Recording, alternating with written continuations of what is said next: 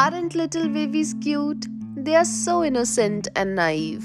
But have you ever wondered why they are born with thin little hair on their body?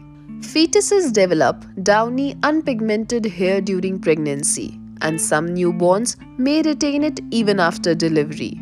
These hair are called lanugo and usually shed off after a few days to weeks following birth. Well, in the womb, the fetus is surrounded by a sac filled with amniotic fluid. To protect baby's skin from chafing in the amniotic fluid, there is a thick waxy white coating on their skin known as vernix caseosa, also known as birthing custard. Now, to withhold this vernix, hair follicles present on the fetus skin develop first type of hair called lanugo. To elaborate, lanugo holds vernix together and prevents it from sliding off. Other reason for the presence of lanugo is to keep baby's body warm.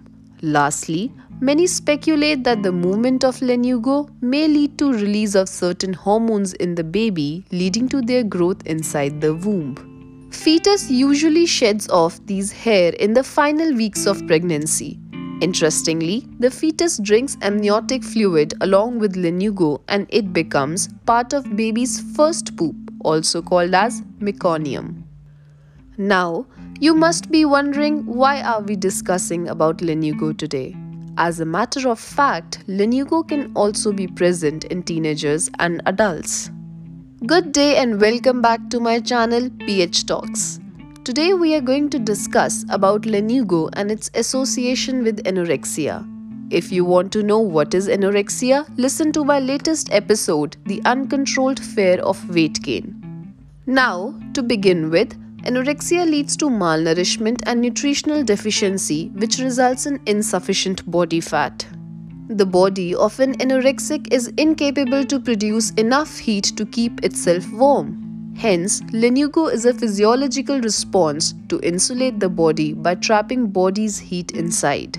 Yes, it is a protective phenomenon, but not all anorexics develop it. Some anorexics report to develop lanugo only during winters, while they lose those hair in summers. The hair are similar to what you can call peach fuzz. It can be seen on arms or legs, but in case of females, they can appear on face, neck and back as well, where usually there is little hair growth. These can be light or dark in color. Lanugo can be highly useful in diagnosing anorexia as it is rarely associated with other condition, but its relation with cancer and celiac disease is still to be conclusively proved. Some researchers uphold the fact that development of lanugo is the second most common skin symptom in anorexia. Therefore, lanugo can help physicians to diagnose anorexia in patients who are reluctant to seek help for it. Treatment of lanugo involves managing the underlying cause. It usually gets reversed after receiving adequate nutrition in case of anorexia, while in others it might be permanent. So, in the end, if you find someone with excessive downy hair growth, I would highly recommend you to motivate them to consult a doctor. It might be a sign for anorexia. With this, I'll end this episode. For any query or doubt, ping me up. I'll meet you soon again. With love, Mehek Rajput.